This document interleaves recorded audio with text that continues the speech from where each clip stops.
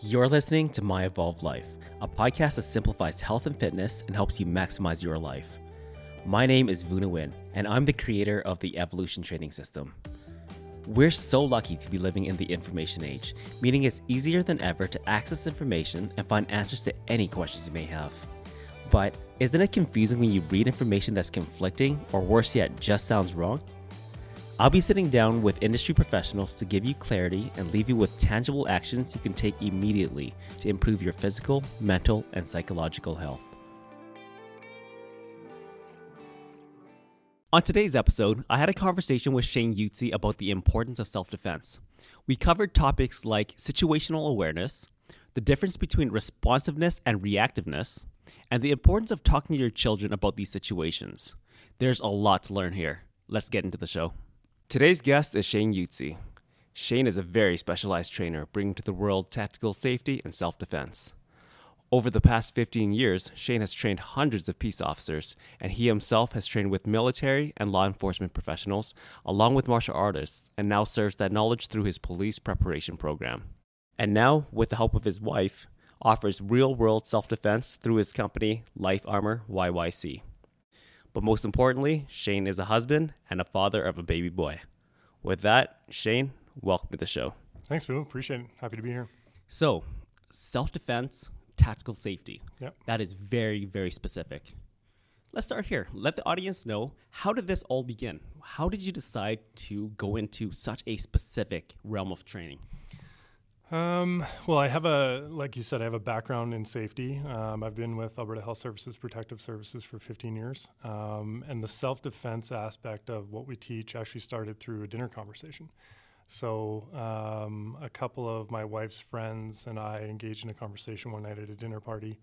And within 10 or 15 minutes, there was probably 20 people involved in this conversation, which lasted close to an hour. I stayed fairly neutral in the conversation, but I kept offering suggestions and tips. And the funny thing is on the way home, my wife's friend said to me, "This is a business. Like you should sell this knowledge." And I kind of thought she was crazy at first. And then through further conversations with my wife, we decided to form a company. And here we are today. So yeah, that's how it all got started. So I love that first. I think self-defense is so important. Mm-hmm. But from the eyes of a professional, what is the most important thing about self-defense? Well, just understanding that simplicity is your best friend. The more complicated that you make this stuff, the harder it's going to be in the moment to regurgitate the information and the techniques. So what we do is we keep it simple. Speed and aggression is always going to be your friend. Not overthinking things in the moment, not getting overwhelmed with fear. So anything that you can do to simplify the interaction and be as aggressive as you possibly can in the shortest amount of time will generally get you out of a bad situation. Before that is just situational awareness, thinking about where you are, who's around, are you in a safe environment? Do you have escape routes? Do you have friends you can rely on in the moment? And then being consciously aware of your own safety. Like, have you actually thought about defending yourself before? And that's what we tell clients when they come to us at first. It's like, you're ahead of the game because you're here getting training. You're consciously thinking about your own personal safety, which is huge. You don't want to be caught in the moment thinking, why me? Because at that point, it's too late, right? So being consciously aware beforehand, being situationally aware in the moment, and then keeping it simple if you get into a violent encounter. So you use a very key word there, and it also brings up one of my concerns. Okay. You use the term situational awareness. Mm-hmm. Now, what do you do? How do you bring that to light when nowadays we love to walk with our head down in our phones? Correct, yeah. We might have it pressed against our ear. Yeah. We are just not paying attention. No, we're not. So it's important, but how do you bring that to light? How do you encourage somebody to be more situationally aware? Yeah, you're right. It's first of all, it's an overused term that's become completely watered down because a lot of people don't understand what situational awareness is. And you're right. We're so busy nowadays. Our heads are in our phones. We're distracted by our world and how busy we are. So a lot of times we have conversations with clients who first come through the door where we want you to consciously think about your safety throughout the day, but if you can even do it first thing in the morning and have some kind of visual or auditory cue that reminds you throughout the day to be safe. So whether that's you say something to yourself internally, or you hold on to something, or you have something on your clothing that reminds you of your personal safety throughout the day, that will help you stay consciously aware of your own safety. Because you're right, we're distracted all of the time. So we kind of walk clients through that a little bit, where we will remind them of certain things throughout their training that I want them to hold on to when they leave, to keep reminding themselves of their situational awareness, no matter what situation they find themselves in. So it makes a lot of sense. It's just getting into that practice. Yeah. That's really it, right? Yeah. It's repetition. It is repetition. Yes. Perfection by repetition. Yeah, exactly. So I know with self-defense, there still tends to be a little bit of confusion as to what it actually is. Right. You know, is it karate? Is it martial arts? Yeah. What is your brand of self-defense? Yeah, so there's a lot of different avenues for folks out there to get self-defense. Historically, a lot of it has been based around a martial art, which is fine. Our brand is a little bit different. I do not have a martial arts background. I have trained with martial artists, and you're always kind of cherry picking little things that you think would work. But our system overall is based on a few things. So I've spent time with military and law enforcement personnel. All of our training is done close quarter. We don't do a lot of things at distance, because if you have distance and you have time, you should be evading and escaping, not waiting for the person to get close to you. So a lot of our stuff is just based on what's inherently already in you. There's certain safety mechanisms that are built into the brain and the body that will come out in a moment of violence or a threat. You just have to know how to harness it. So a lot of times what we do is we just take those human movements and we kind of reform them a little bit and show you how to transfer them into a tactical system. But again, we keep it extremely simplistic. Gross motor movement and speed and aggression. If you have to think about what you're doing too much, where there's too much like wax on, wax off and stuff like that, it's analysis by paralysis. You're so overwhelmed with fear and anxiety, you can't remember, what did that guy tell me 24, 36 months ago? We want your brain and your body to continuously move forward in the interaction, where you're not having to overthink things and keep asking the question why. As soon as you are confronted with a violent encounter, whatever that situation is giving you, we want the brain and the body to continuously be moving forward. So if that's just simply a couple of quick strikes to create a window of opportunity for you to escape, then that's what you should be doing. Right. So when you say that, I interpret it as you want to operate not so much on knowledge, but on instinct. Yeah. It just becomes built into you. Yeah. So you said a little bit that we have it inherently in us. So are you referring to our fight or flight? A little bit. Mentality? Yeah, a little bit. So there's obviously deep down inside every one of them, there is a need to protect. So there's certain things that when your sympathetic nervous system is triggered, that your body will do to protect you. So for instance, I have a 2-year-old son at home. And when he was really young, if we dropped something on the floor and it made a loud noise, or he heard something loud, his hands and his arms would come up to protect his face. I didn't teach him that.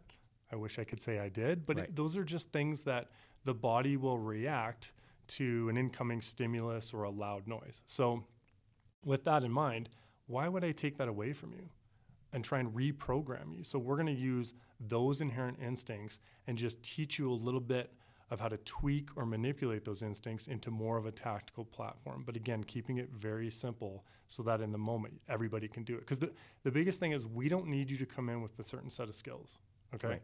You can have a ton of skills or no skills at all, and we can still teach you in a fairly short amount of time how to keep yourself safe. But we need you to harness that certain level of aggression. I can't teach you to be aggressive, but it's in there. I just have to pull it out of you sometimes. Some people are just inherently more aggressive than others, but sometimes you just kind of have to pull it out of people a little bit. But it's there for sure. There. Yeah. Because you mentioned your son, let's stay there for a sec. Okay. One of my concerns is that, especially with children, boys are taught to be brave and what have you. Right? There's a lot of maybe issues around that when it comes to needing self-defense. Sure. How do you nurture that? How do you nurture that instinct that he has to protect himself without the burden of, hey, you're a boy, you got to be brave. Like, what do you do with that? Well, I agree. I think there needs to be a larger conversation around masculinity with future generations. And, my wife and I have had this conversation. We want to be careful with that, right? I don't want to teach my son how to fight. But obviously, I think a certain set of skills, if he got into a situation where he needed to defend himself, would be important. But the same would be said if I had a girl. I wouldn't teach different things to a different gender. Here's the set of skills that I think you need to have if you find yourself in a bad situation, but you don't go looking for it. And this is not about fighting. We tell clients this all the time. If you want to learn to fight, there's multiple avenues for you to learn how to fight. What we're doing is we're trying to avoid danger and conflict. But if you find yourself in those situations, we want you to create a window or an opportunity of escape, not stand around and fight with somebody, because that's not what self-defense is about. You didn't go looking for it, you didn't ask for it, but you found yourself in this bad situation. So the same could resonate with my son or any other adolescents, because we do get some kids who come in, their parents will bring them in or whatever. And there's a lot of bullying that unfortunately happens in school these days, whether it's psychological or physical. But it's important for them to understand that this is not about fighting, okay? It's not about you becoming the bully. This is a set of skills for you should you need to use it. And you do kind of have to be careful with males, because there's a certain level of testosterone and aggression that's kind of built in. Yep. So just for him to understand psychologically why it's important to defend yourself or defend someone else when you know it's wrong. Right, so that difference between right and wrong, and kind of building into him good morals and a good conscious navigation system. So, but it's a challenge, right? I mean, I was a young boy at one point too, and right. We get into scrapes and fights and stuff like that. So you have to be careful for sure. Yeah. So you treat it like a skill, just like any other skill. You may or may not use it all the time. Correct. But in the event that you need to, it's there. Yeah. We teach it like first aid and CPR. Right. Nobody ever wants to have to use first aid and CPR, but we all want to know it just in case. Self-defense isn't any different. With first aid and CPR, you're not a doctor, you're not a nurse, you're not a paramedic. You're trying to weather the storm of whatever that is in the moment until help arrives or you can retreat from that situation. Self-defense isn't any different. And the interesting thing about self-defense is it doesn't have an area code. It doesn't know what gender you are or any of those things, right? So whether you're traveling, you're alone, you're a male, you're a female, you're whatever ethnicity you are, sexual orientation, like we don't care, and neither does it. Violence doesn't care what your background is. No. It presents itself, and you're either ready for it or you're not. So, and that's the conversation that we have with clients when they come through the door. Like, we don't care about all the stuff that you are bringing with you. We're here to help you. Right. So, you're right. Violence does not discriminate whatsoever. Exactly. Not at all. Let's give the viewers a very tactical or practical example, if you will. Okay. When we think self-defense, I'm sure a lot of people think dark alleys at night, right, and other environments like that where you could be naturally a little bit more vulnerable. Yeah. What are some examples of just everyday situations where, it's good to be a little bit situationally aware? We have, or I more specifically have, conversations with clients and just the general public all the time where they're going through their daily life. And I mean daily life, like going to work, riding elevators, getting in and out of their vehicles, being in their home by themselves. And these are not scary situations you find in movies. These are everyday parts of life where their instincts have triggered maybe several times a day, thinking, am I safe? Is there something wrong? What's going on here? So yeah, you're right. That's again back to kind of that stigma or the gimmicky part of self-defense that's around. It doesn't matter who you are, what part of the city you live in, what your occupation is. Bad things happen to good people, unfortunately. I'm a little bit more privy to that information just in my line of work and who my friends are. And it's not about making people afraid or preaching fear, but sometimes you could just be going to work or going to the grocery store or, fill in the blanks, and something bad happens to you just because of the circumstance and situation. Is there an increase in percentage of you finding yourself in a bad situation based on certain things? Sure. So I always ask clients, what do you do for an occupation? And it's not because I'm trying to put them in a box, but let's say, for instance, you work alone as a home care nurse, or you're a realtor and you're showing homes to strangers, basically.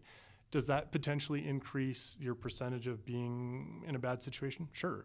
That's just the reality of the situation, but it doesn't have to happen in a darkly lit parkade or down an alley, because I think most people inherently have enough situational awareness where they would stop and go, I don't think I should proceed, or I hope they do anyways. So yeah, it happens to, domestic situations, for instance, right? Like you get into a relationship not knowing that potentially down the road something bad could happen to you. And it's just an unfortunate reality of society that we live in. And, the other unfortunate reality is that the majority of our clients are females.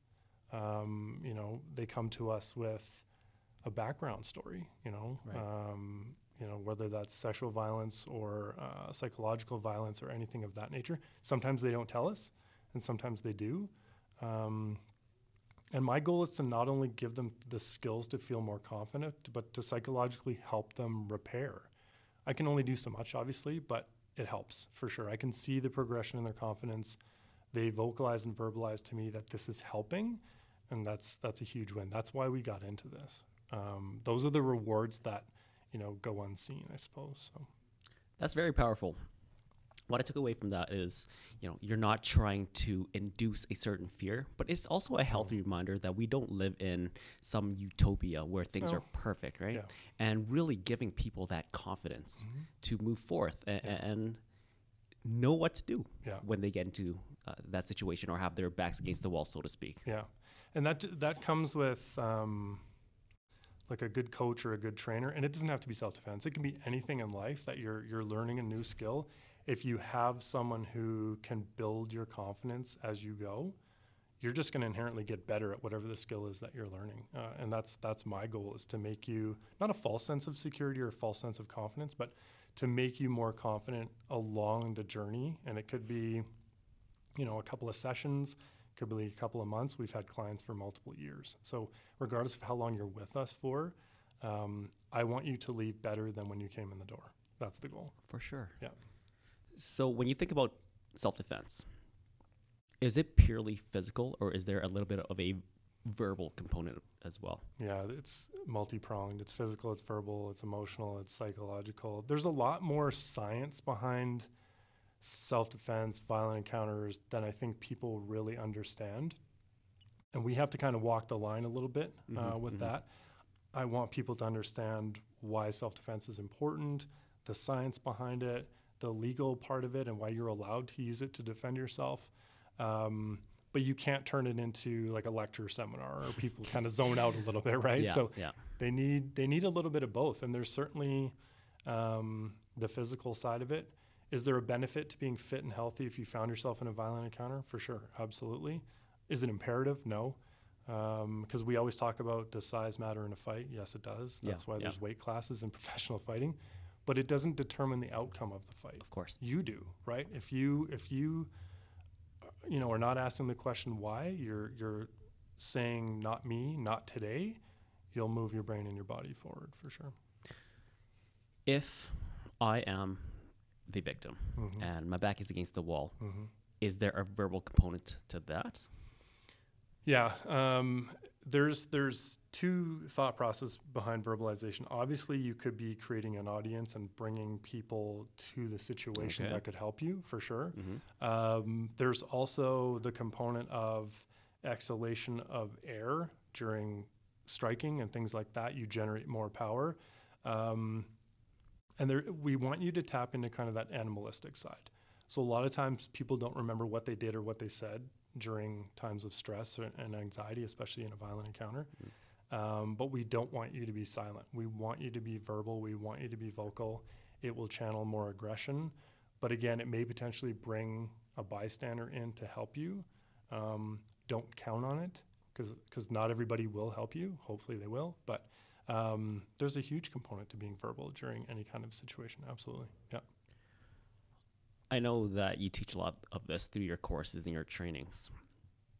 And short of getting physical and doing a reenactment, it might be tough to do this on camera. Yeah. But let's stick to the verbal. Are there certain things that you would recommend a person say? Not necessarily, because I don't want them, again, to overthink what's happening in the moment. Obviously, the louder that you are, the better off, right? But if you're just simply screaming and yelling, like lots of times, we've always heard in the past, like if you say fire, people will come running regardless of whether there's a fire or not. That may or may not be the case. But just getting very loud and creating a scene, especially if you're out in public, will help with a number of things. But as far as like what to say, don't overthink that what was I supposed to say in the moment of being attacked? Like just, again, get physical, get aggressive. Act on instinct. Exactly, yeah. And verbalize something. But again, if you don't worry about that either, because some people just get so overwhelmed with fear they can't speak. But as long as you're physically doing something and not retreating in the moment, then you're ahead of the game, for sure. We've talked a lot about self-defense. Let's go to the other side. Let's talk about the tactical safety. Okay. What is tactical safety? So for us, it's those individuals in the general community that want to get into law enforcement. So we have a police prep program, depending on where you are in your process. So you're either doing your APREP or physical fitness exam, because there's different ones across the country, or you've already passed that and you're now in the selection process. So if you're pre-APREP or physical fitness, then that's our goal, is to get you to pass that physical fitness component of the induction process. If you're past that, then we work on all your tactical skills and abilities, and that can be kind of almost like a self-defense, like how do I physically defend myself? We work on handcuffing, ground fighting, knife defense, weapon retention, all that fun stuff. Yeah. So that does sound fun. Who it's beneficial for is those folks that are not coming out of some other kind of law enforcement background or enforcement or security work. So members of the general public that are doing a complete shift in their career and have never done this kind of stuff. They want to be more prepared. They don't want to go into their 27 weeks of training never having touched a baton or handcuffs or have any idea of how to defend themselves. So they come to us. So we get them more prepared. They're going to get a lot of the same tools and skills in their training, but they're so much better prepared for it. So it gives them a leg up. Exactly. Gets them prepared. Yeah. So let's speak about both self-defense and tactical safety. Short of going to Shane or somebody like Shane, if an individual just wanted to get a little bit of a leg up and prepare themselves, could they do that? Could they do so at home? If so, what kind of resources are out there? Yeah, I mean, I think, again, just actually sitting down and thinking about what would I do rather than burying your head in the sand, you've started. There are things, obviously, online. Not all of it is good information, but I mean, there are certain resources out there. I think if you want to do a search and you start looking, whether that's literature or online videos or whatever, find a coach who is very upfront about the information that they're teaching and keeps it simple. If you start watching a video and they're doing complex, whether that's fine motor skill driven defense techniques, move on to the next video. Because unfortunately that stuff doesn't work in the moment. A lot of times you don't have the space to do it and you won't be able to regurgitate it unless you've been doing this stuff for 20 years, which most people have not. So yeah, there's definitely resources out there. But again, having the conversation with yourself, having the conversation with your family, specifically your children, around what would they do, that's a good start. Is there a substitute for actually going and finding a reputable trainer and doing the drills and skills? No. That's the best way to learn. But I would say do your research, do your homework, and just someone who is telling you the truth and keeping it simple is probably going to be your best bet. Yeah. Okay. So let's go back to kids. Okay. I think you mentioned before that, yes, when it comes to self-defense, a lot of women. That's the first thing that comes to mind. Yeah. But kids are also... Absolutely. They're vulnerable, They're right? vulnerable. We want to protect them the best we can. Yeah. How do you draw that line between letting kids know that, hey, look, things can happen without crossing that line and just making them afraid of everything? Yeah. It's hard. We haven't quite gotten there because our son's not quite at that age. He's pretty much with us all the time. But any of the clients that we've had, I have really open conversations with their parents. And what I find is that the more open the parent is with the child, the more malleable they are in training, right? They come with a better sense of what they want to accomplish in the training. And I ask parents this all the time, like, how do you have these conversations? How do you bring your child to training and not scare them? And you know, a lot of the responses I get are it's a scary world. We don't sugarcoat things. You know, we want our kids to be safe, so we're just upfront and honest with them. And they find that the reaction from their child is that they're not scared, they're prepared. And there's a huge difference there, right? So having those open conversations with them doesn't scare them. That's the feedback that we're getting. So I think for most parents, sitting down and having an honest conversation that there are bad people in the world that will take advantage of you when you're younger, when you're older, when they feel you're vulnerable. Those are just important conversations to have. And again, the feedback that we're getting is that it's not scaring kids. It's just making them more prepared. They're open. They're asking questions, which is always good if a child's asking you questions. So yeah, I don't think there is the scary conversation happening. I think it's just more of a preparation thing. So Right. Is it just me, or is don't talk to strangers just the best practical advice, whether you're a kid or an adult? As a kid, for sure. Okay. Yeah. Yeah, I think the biggest thing for parents and kids is routine and pre-planning. So as soon as there's something outside of that child's routine, they immediately know that this is something's off, right? And not all strangers have bad intentions, but a child should never find that out the wrong way or the right way. Just assume that, you know, an adult has the ability to take advantage of you and you don't want to put yourself into a bad situation. So you could say the same thing for adults. So what often happens is adults don't trust their instincts because of societal rules or norms these days. We don't want to offend anybody. So we get onto elevators with people that when the doors open, we're thinking, oh, I don't think I should get on the elevator, but we do it anyways because that person might be offended. Who cares? Perfect example of that is several years back, I was walking down the sidewalk and there was a lone female on the same side of the street walking towards me, and she ended up crossing the street, maybe 20 or 25 feet in front of me. And my initial reaction was to get offended in my head. And that sat with me for, 20, 30 minutes. And then I suddenly realized, wait a second, no, that's what you should do. If there's something about me that you don't like the look of, or you're getting some kind of strange feeling, and maybe that wasn't that, she just crossed the street for whatever reason, but the way I interpret it was that she didn't like something about me, then that's exactly what you should do. If the elevator door is open and there's some guy or girl on there that makes you uncomfortable, don't get on the elevator.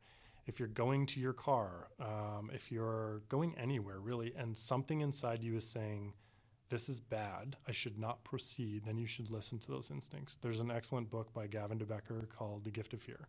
He wrote another book called Protecting the Gift about children. And Gavin talks about those. He's done a bunch of research. He's talked to victims who all said the same thing. Before it happened, I knew something was wrong, but they proceeded anyways. So we need to get away from some of those things, especially with our children. If you feel like something's off or wrong, find an adult you trust, don't proceed, fill in the blanks, right? So, but with kids, there should be some kind of structure. You're going from point A to point B. It should take you this long. This is the route. Every person who's involved in your life from the adult side should know that route that you take. I guess the problem with that to some degree is if someone is watching you, they know your routine. Mm-hmm. But, short of, breaking from that to try and avoid danger, the unfortunate reality is that the adults who do care about you won't know where you are if you don't follow that routine path. Right. Have a set number of people who are not your parents or guardians who can pick you up at certain places. I know from personal experience, my parents had a code word with my brother and I. So if someone came that wasn't in our group of people that was allowed to pick us up, we asked them what the code word was. Great. And if they didn't know it, we weren't getting in the car. Yeah. So just little things like that. But again, I think having the honest conversation with our kids when they get to an age that they can maturely understand those conversations around stranger danger. Okay. So yeah, just don't trust people that you don't know as a child. That's just, it's an unfortunate reality of the society that we live in. Not everybody is out to be a nice guy. So the systems are really, really important. Just For putting those systems in place, again, not from the perspective of inducing fear, No, but the more predictable it is, it helps both the child and the parent. absolutely. Yeah. So I want to backtrack a little bit. You said something when you were telling the story about the girl that crossed the street. One of our biggest problems is we care too much about what other people think, Absolutely. right? Yeah. So you see somebody that you don't trust in the elevator. What does he or she think if I choose not to get on with them? Who cares? Yeah. Who cares? Yeah. That's crazy. That's a hard habit to break, though, right? It is. Yeah. It is. But eventually we have to get there. Now, to develop on that, you said that the majority of your clientele are women. I believe, or I assume, that the reason that men don't pursue self-defense is a little bit of that bravado. For sure. Right? Yeah. Oh, stigma. I don't. Yeah. I don't want to appear weak. I don't want to seem weak to my peers. Do you think that's why? Oh, 100%. I have conversations with males around this stuff all the time. And two things. So it's either that stigma, that bravado, what are my friends going to think? Or the flip side of that is, oh, I would just know what to do. Yeah. Really? I'm just going to punch him in the face. Yeah, no, you have no idea what you would do until you find yourself in that situation. Now, some males have gone through a bunch of stuff where, yeah, physically, emotionally, mentally, they would be better prepared, but a lot don't. They just assume that they would turn into Chuck Norris in the moment, which is not realistic, right? But yeah, I had a recent male client who was very open about his situation. He got attacked in a bar. Didn't want to learn how to fight, but wanted to learn how to defend himself. And again, I'm very conscientious of that line. We will not take clients that are just looking to go start fights and stuff like that. So there's a vetting process for that. But he was very open with me about the situation, but also that he was hesitant to seek out the training because of what people around him would think. So he hadn't told anyone. They were all very aware that he got attacked. Yeah. But he had not divulged to them that he was seeking self-defense training, and that's his prerogative. I didn't try to change his mind, but that stigma is very much alive and well. But it's two sides. It's, I don't want to be seen as weak, which is ludicrous to me. It is, yeah. And I would just know what to do inherently in a bad situation, which is also false. I mean, I've been doing this stuff for a long time, and there's no guarantee that I would freeze or do the wrong thing, whatever. Like, everyone's human, right? We all make mistakes. We get overwhelmed with fear and anxiety.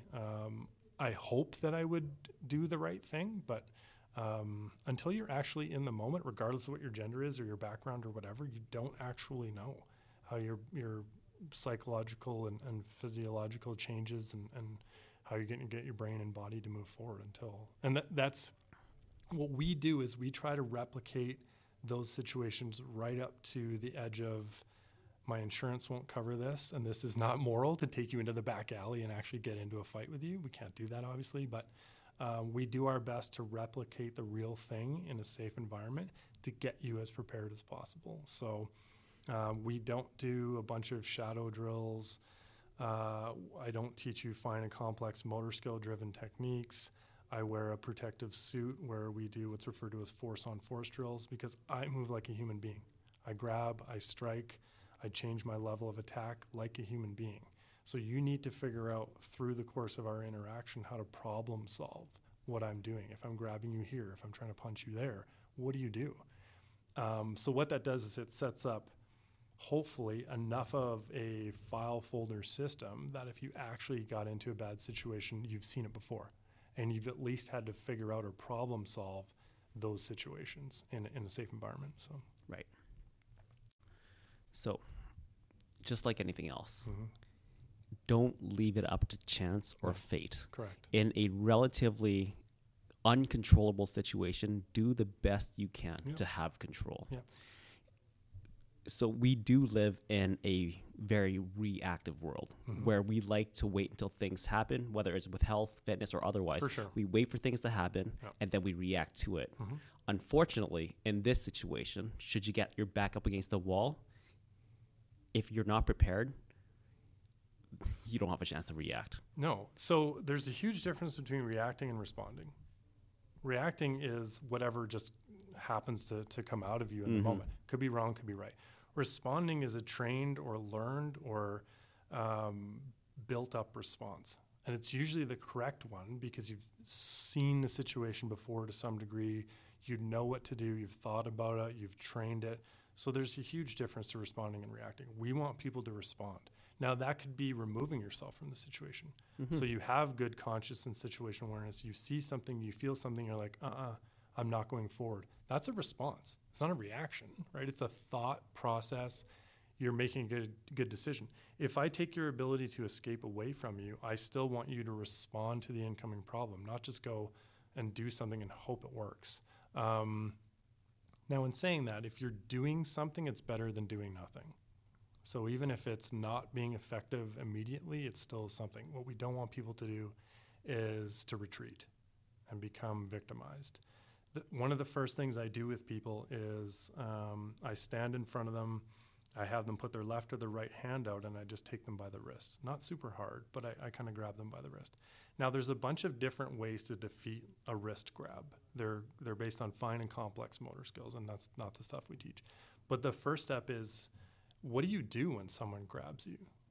And most people's reaction is to tug or to pull their arm away because we want to create distance. We want to separate ourselves from that person. So there's a psychological conversation happening there. I picked you for a reason. I picked you because I think you're a victim, and this is a power play. It's a power move to grab a hold of someone, right? So if you start to pull away and tug away and retreat, my brain is thinking, perfect. I picked the right person because they're showing me victim behavior, right? How would we change the conversation if you slammed an elbow into my throat and a knee into my groin the minute that I grabbed onto you? Not only are you doing something physically to deter my behavior, but psychologically you're changing the conversation. Because I'm suddenly thinking, well, this was the wrong person. I found a challenge when I was looking for a victim. And maybe that makes me let go, maybe it doesn't. But it certainly changes the probability of the outcome here at this point, right? So that's what we want people to do is think about what's happening, analyze it really quickly, get your brain and your body moving forward, and change the psychology of the conversation that's happening between the predator and the prey. Unbelievable, Shane. That's what we do. Unbelievably important. So let's take an opportunity here and talk about Life Armor a little bit. Okay. Do you specialize in one-on-one trainings, group trainings? How does that work? Yeah, so the majority of our self-defense training and our tactical safety training is one-on-one. The reason for that is lots of times, and I kind of alluded to this earlier, is clients have a backstory, especially with the self-defense, and they're not comfortable coming into a group setting. Fair enough. Completely understandable. Whether they share that with me in the moment or not doesn't matter. I treat every client as if there is a backstory, so I'm very consciously aware of PTSD and things of that nature where they could have a triggered event during training. But we do offer small group training as well. It's generally for friends, family, coworkers, people who already know each other, sure, and are close enough to experience those things. Because there's a certain intimidation to this stuff. People don't want to feel like they're not good at something or be embarrassed by what they're doing.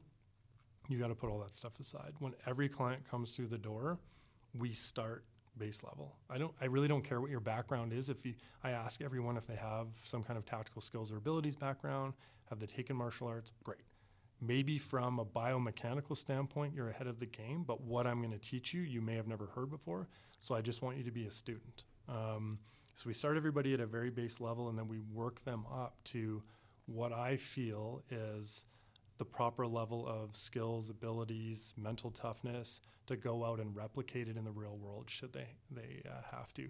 Now, in saying that, it's a perishable skill. If I don't see you for X amount of time, are you going to forget and lose some of those things? For sure. Is that repetition, right? Yeah. You lose that repetition. Yeah. So we'll have clients that come back, but we don't have to start at base level. We just kind of start where we left off. So The majority of our clients are one-on-one. It gives me an opportunity to spend more time with them, teaching them, rather than having to kind of show somebody something and then quickly move on to someone else. So the one-on-one is definitely kind of our bread and butter for sure. I'm excited for that. Good for you. That is just fantastic. Yeah, we're excited too. So what is next for Life Armor? Next. There doesn't have to be anything. No, we are definitely. So I've made a personal change recently with my work. I'm no longer spending as much time with Alberta Health Services as I was before, but it's going to give me the opportunity to spend more time taking on more clients, getting out in the community, doing things like this, collaborating. So we have big dreams and hopes for Life Armor in the next 18 to 24 months for sure. We really want to propel our company to the top tier of the product that we offer in the city. There's nobody like us in Calgary. Yeah, you can find other self-defense, but as far as how we approach this topic, there really isn't anyone else like us. We have a partnership with Renegade Training Company where we do all of our training out of. So my goal is also to help them level themselves up here in the city.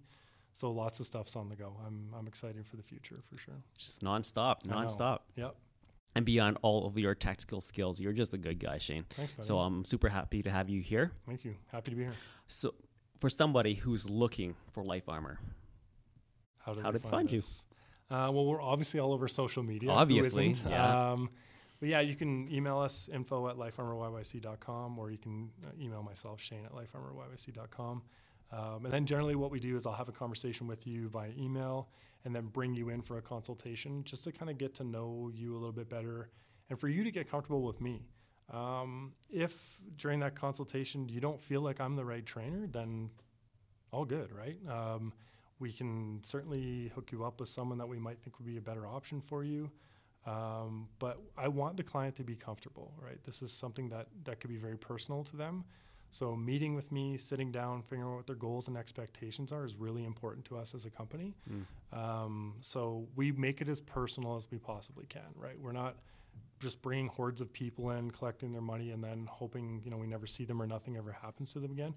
We stay connected with a lot of our clients, and we make it a family experience, regardless of who's coming through the door. So, yeah.